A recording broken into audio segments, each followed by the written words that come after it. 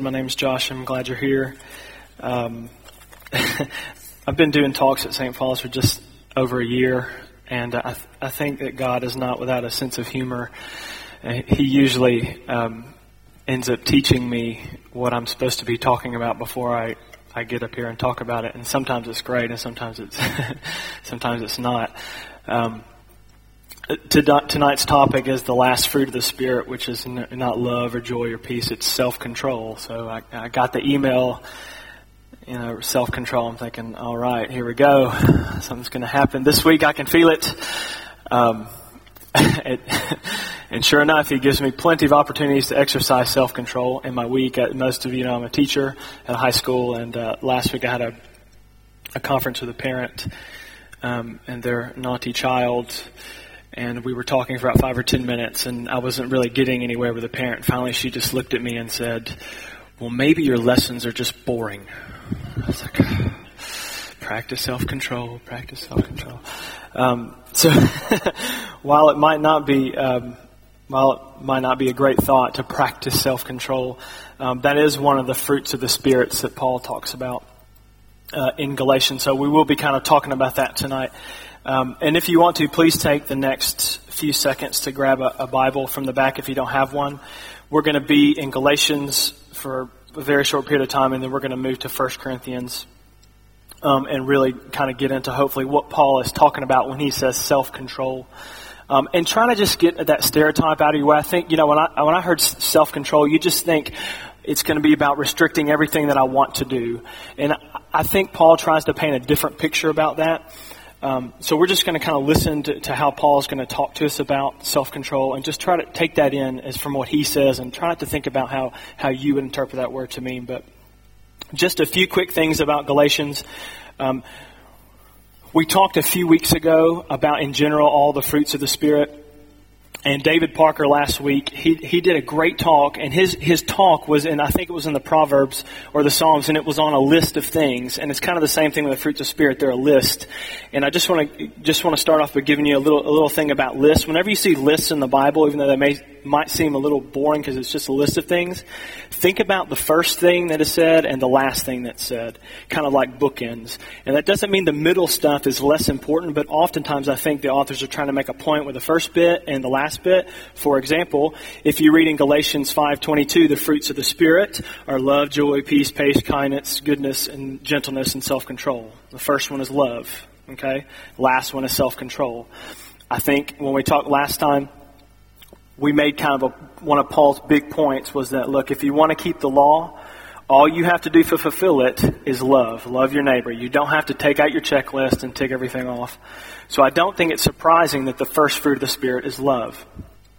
And as you kind of read through that list, joy, peace, patience, kindness, you kind of get the sense that those are kind of similar things. And then you get to the end of it, and the last thing that he says is a fruit of the Spirit is self-control, which seems kind of restricting. It seems kind of different. And that word just simply means to restrain your passions or appetites. Okay? And I guess the obvious point from that he is making is that sometimes your natural self, it needs to be restraint, okay, or needs to have restraint. And I think that this is definitely countercultural. I think that in our culture we're kind of taught the opposite. That if you want to, if it's what your heart desires, if it's what you feel like doing, go ahead and do it. And I think Scripture would have a warning just in general about that. And it even says in one place that your heart is actually deceitful sometimes. And so I think just Paul adds that to the list of the fruits of the Spirit to remind us of that. Sometimes that fruit of the Spirit is going to keep us, restrain us from doing the things that our heart wants to do because they're not the right things. And then in verse 24, he kind of takes it to the next level. And he's talking to Christians here. So Christians in the room, just kind of get this picture because he uses strong language as he often does. In verse 24 of chapter 5 in Galatians, he says, now those who belong to Christ Jesus have crucified the flesh with its passions and desires. And as you know, crucified is a strong word. Okay, it means to take a stake and drive it through something. And basically what he's saying is essentially, look, if you're a Christian, that natural man inside of you that is bent towards sin has been nailed essentially to the cross like Jesus was. And it is in the process of dying. But it's not dead yet. Right? It's not dead yet. In the process of is not there yet. Therefore, we have to sometime exercise self-control or restraint. Okay? And I think the way Paul talks about this is absolutely amazing. And this is where we're going to be in 1 Corinthians probably for the rest of the time. But he paints a picture for us, and he uses this idea of self-control, and he talks about really kind of like the Olympic Games, being an athlete in the Olympic Games. And it's a great illustration for now, obviously, because the Olympic Games are coming to London soon. But for the people in Corinth, they were no stranger to the Olympic Games. It was existing at that time. There were many games like it around, and so when Paul is using this illustration, they would be very, very familiar with it. And so I just want to talk very quickly about some things about athletes, and we're going to apply this idea to self-control to athletic games and athletes.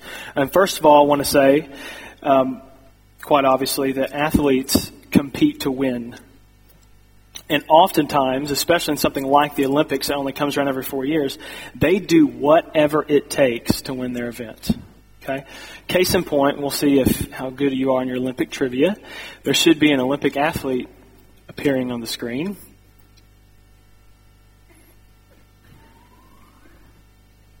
All right. Anybody know? Michael Phelps.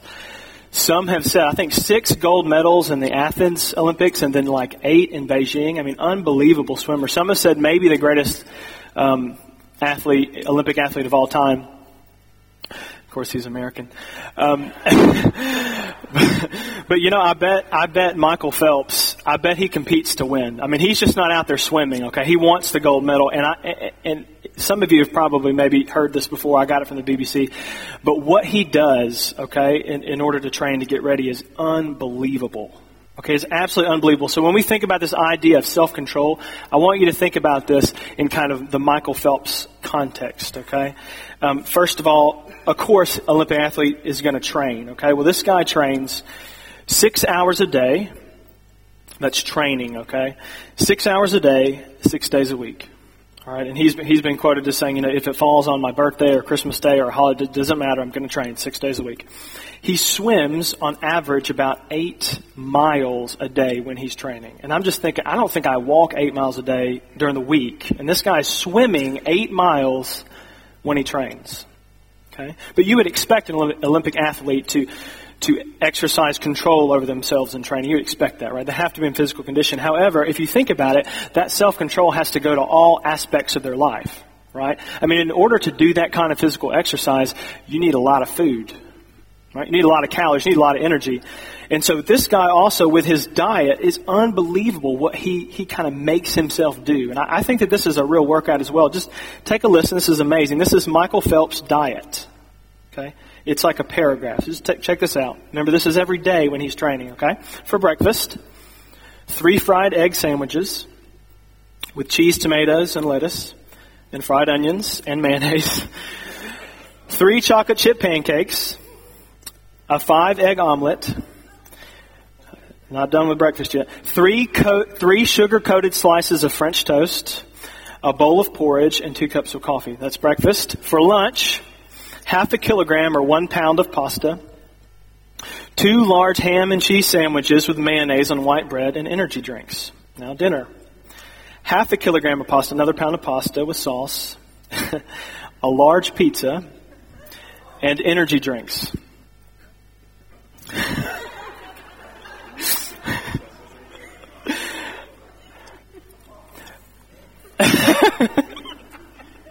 Halfway there. I've totally forgot what I'm supposed to say next. Thank you. Michael Phelps, yeah. but think about the amount of control you would have to have over yourself just to make yourself eat that. And then to swim 8 miles in that. I mean, think about that. And think about how much rest you would have to take to recover from that. I mean, all aspects of his life, he has brought himself under control, in a sense. Okay, so just let that soak in for a minute. He's brought himself under control. And by the way, you know why he does all of that? You know what his goal is? A little gold medal. Now, it's a great thing, don't get me wrong. I'm not belittling it, but in 10 years, is anyone really going to care? Maybe not so much. Okay? So why did I say that? Okay, let's move over to the passage, okay? Keep this idea of kind of self-control in mind. We're going to look at 1 Corinthians 9, verse 24 through 27. You got the Gospels, Acts, Romans, Corinthians. 1 Corinthians 9, verses 24 through 27. We'll just read the passage and just be thinking about that as I read it. And then we're going to go back and kind of pull out some points from the passage. Verse 24 of chapter 9. Do you not know that those who run in a race all run, but only one receives the prize? Beloved, this is us. Run in such a way that you may win. Everyone who competes in the games exercises self-control in all things. Michael Phelps sure does in all things. Then they do it to receive a perishable wreath, but we an imperishable. Therefore I run in such a way as not without aim. I box in such a way as not beating the air. But I discipline my body and make it my slave. I don't think he could have said it any stronger. So that after I have preached to others, I myself will not be disqualified. This was quite convicting to me when I was reading Michael Phelps' exercise routine and his eating habits when I was reading this. Verse 24 and 25 again. Do you not know that those who run in a race all run, but only one receives the prize? Run in such a way as to receive the prize. And I just wondered to myself, do I live in such a way that I look at my Christian life as a race, and am I in it to win, or am I in it just to finish? Verse 25, everyone who competes in the games exercises self-control in all things. And then they do that to receive a perishable prize, but we an imperishable. And I just had to think about myself, do I exercise self-control in all things to receive a prize? And I was thinking about this, Paul says that we receive a prize, but what exactly does he mean? I mean, Michael Phelps is going to win a medal. As Christians, what are we going to win? And as you read Scripture, you will see, first of all, that there is rewards for people who run and finish the race, and that should be motivating to us. But that reward, I think, may not be in tangible things. In fact, I kind of think that the greatest gift, the greatest reward that God can give to a Christian is actually Himself in Christ. And I think that if we could just kind of get that glimpse, is that when we get to be with God forever, it is going to be the most enjoyable thing in the universe just to be in the presence of the Lord. That's our prize, and we get that. And the crazy thing is we're definitely not training like that, and yet we get so much more. If we take a look at verse 26, it says, therefore I run in such a way as not without aim. I box in such a way as not beating the air. And again, you can just hear kind of the athletic kind of things that he's talking about. I run in such a way as not without aim. And I had to ask myself, what is the aim of my life? Am I conscious every day that I have got to aim? Hebrews says, run the race that's marked out from us. We all have a race in this life, in this Christian life, and it's marked out for us. We have a purpose. And I just wonder sometimes, are we keeping that specific purpose in our mind? A talk this morning, at least at 11 o'clock, was about spiritual gifts. And it was saying, everyone has got a gift. Everyone does. And I wonder if we just keep that in mind.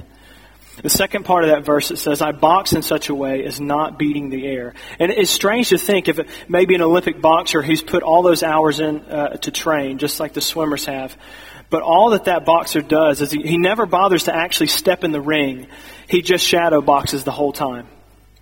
And he achieves nothing. He spends all that time, all that energy, all that thought power into training. It doesn't actually do the thing which he's intended to do. And I think Paul's point is clear, is that I think so much of our time is spent on things that are not really for eternity. I think back in university how much time I used to spend just sitting playing computer games. I mean, just hours and hours of wasted time. And not that those things are always bad, but once again, do I have a focus and an aim in my life? And am I pouring my energy and time out to things that are going to be for eternity? Verse 27, couple very interesting words in this verse.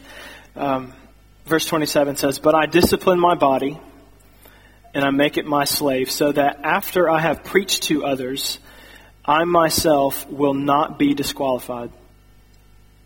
And I think this whole idea of self-control is really contained in kind of this verse about disciplining your body. And that's a really funny word. The word actually means to hit someone in the eye. Strange. So definitely not saying go out and hit yourself in the eye if you're not doing what you should do. But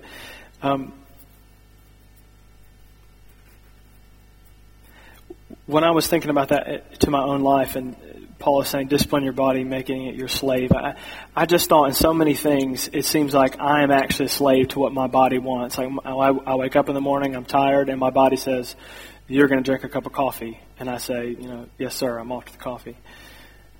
And it seems like Paul's saying that should be the other way around. And the last part of that verse, it says, so after I've preached to others, I myself will not be disqualified. Another athletic term. I mean, for an athlete to train and put in all this work and all this sweat to get to the race only to be disqualified because they weren't able to discipline their body would just be a horrible thing. And I think the application for us is absolutely clear about what that would mean. So kind of just some thoughts to think about, some self-control. So we kind of went through the passage and brought out some points, but just to kind of share some things, I guess, from my heart and my life about self-control. I think there's kind of two ways to look at it. On one, kind of the more positive side, is that I think that we as Christians have to practice discipline in order to do things. In other words, there's going to be some things that our flesh doesn't want us to do, and we have to practice that self-control to do them. Praying regularly, reading the scripture. If you're married, praying with your spouse. If you have kids, praying and reading with your kids. The flesh doesn't want us to do those things. And sometimes we have to exercise that self-control to do them. And then obviously, probably what we think about more when we hear self-control is our flesh wants to do things, and we have to have self-control to go against that. I was talking to my wife about this a couple of days ago, and she said something that stuck in my mind. And I don't want to, bring out everyone's skeletons from their closets, but one of the things that she says is that you have to be really careful what comes out of your mouth and what goes into your eyes. And I think that is absolutely perfect in capturing, as a Christian, a lot of issues with self-control. Is we have to watch what comes out of our mouth, because we can speak, God can speak life. We can almost speak life into someone about what we say, and we can almost just about kill someone with what we say. And also the eyes, and I may be speaking to the guys here, ladies. I'm sorry, but what we put into our eyes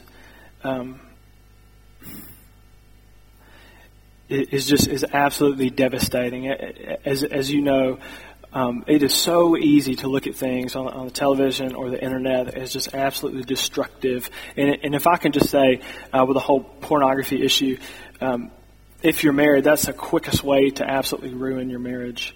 And if you're not married yet, that's the quickest way to absolutely ruin your marriage. And it is such a prevalent thing. And as Christians, that is one huge area that we have got to start putting things in place to have self-control. And just continue with our athletic analogy. A lot of events in the Olympics are not single-player sports. Swimming might be, but tennis certainly isn't. Football certainly isn't. A lot of things are team sports. And I think when we think about this idea of self-control, don't think of it as something you have to go alone. Okay, you need a teammate in that, especially those things that we talked about. You need to get people around you that, number one, you trust. Okay, you don't need to just open up your heart to anyone and everyone. But you need to get people around you that you trust, that you can confess these things to, and that they can pray for you. The scripture says when you confess things to one another and they pray for you, you're healed from them. So that last point on that is just, understand that it's not to be tried alone. Get a teammate for these kinds of things. Michael Phelps has a quote after he won his 11th gold medal. He says, "Eat, sleep, and swim. That's all I can do." And when he said that, I kind of thought, Paul kind of said something similar to that in Corinthians. He says, whether you eat or whether you drink, and I guess whether you swim, or whatever you do, do it all to the glory of God. And I guess my point is that when we exercise self-control as that fruit of the Spirit, when we exercise those things, don't just think of it as just something that you have to do so that you're not just doing the wrong things. Think about it as an activity that is going to give glory to God, because there is a purpose in you activating self-control in your life. There's a purpose in that, and when you do it, it gives glory to the Lord. So what I kind of like to do now is just kind of wrap up and pray. And I just want to kind of reread some of the things that Paul talked about in that passage. And I want us just to be thinking about, because this is kind of a tough word to hear self-control, that have to restrain my appetites and my passions. But just let God speak to you where you are about that, wherever that may be. So if we can just once again kind of close our eyes. And we're going to be quiet again for a few seconds. Some people don't like quiet. I'm just going to kind of read some of those things again. And I just want us to think about those things.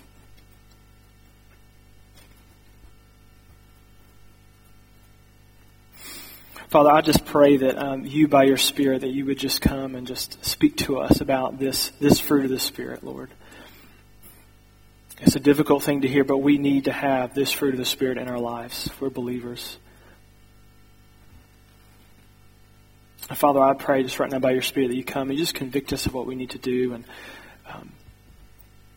I pray, God, that you help us to understand that we should be in the race, not just to finish, but to win. I pray, God, that you help us to exercise self-control in all things. And I pray that you help us to know that you are the greatest prize in the universe, you yourself. I pray you change the way we think about you. God, I pray that we ask ourselves if we have a purpose or an aim in our life. And if we don't, I pray we get one. God, I pray that there are some things in our lives that we decide to cut out after tonight because they're just wasted time and energy on things that aren't going to last for eternity. And God, I pray, last of all, you help us to understand how we can discipline our body to do the things of the Spirit, not the flesh.